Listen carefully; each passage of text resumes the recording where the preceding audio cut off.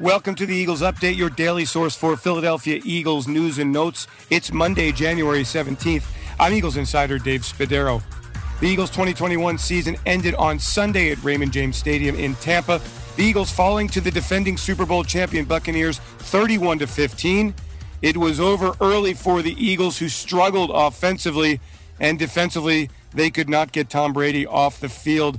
Philadelphia turning the football over 3 times, unable to take the football away from quarterback Tom Brady, who had 2 touchdown passes. The Eagles' scores came on a Boston Scott touchdown run and a Kenny Gainwell catch and run from quarterback Jalen Hurts. Hurts 2 interceptions, not his best game, and afterward he lamented an opportunity missed.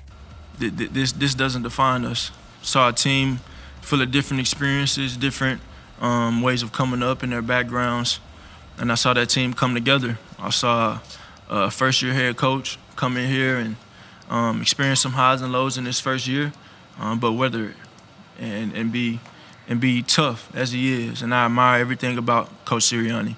I saw veteran guys that have been here, that have won Super Bowls, be some of the greatest leaders I've ever seen, and setting the right example, coaching, being a helping hand. And I saw growth as a football team. I saw this football team, play at a high level, play with a passion, play for each other. And I think that's something that I'm so proud of. It's something that I appreciate so much.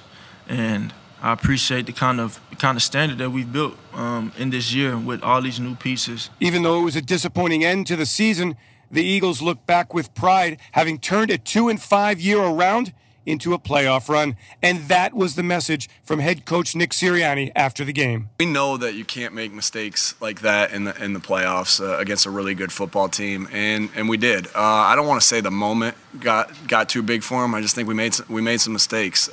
Coaching, it always starts with me as a coach. There were some coaching mistakes, and there's going to be guys that are going to want some plays back out there.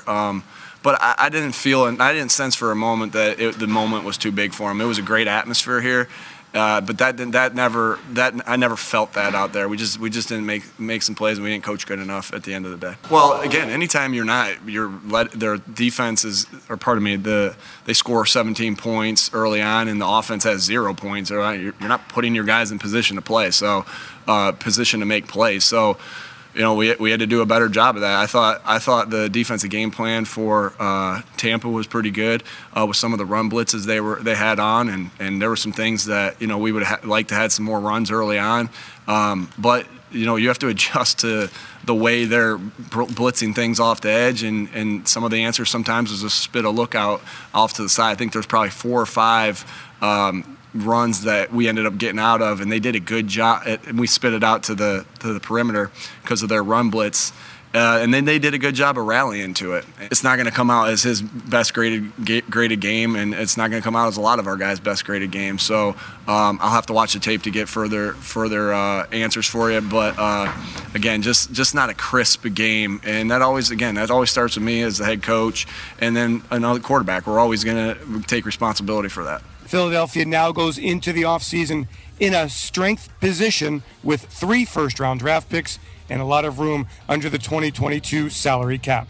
I'm Eagles insider Dave Spadaro. Thanks for joining me on this Eagles Update. Have yourselves a great Eagles day. Fly, Eagles, fly, and go Birds.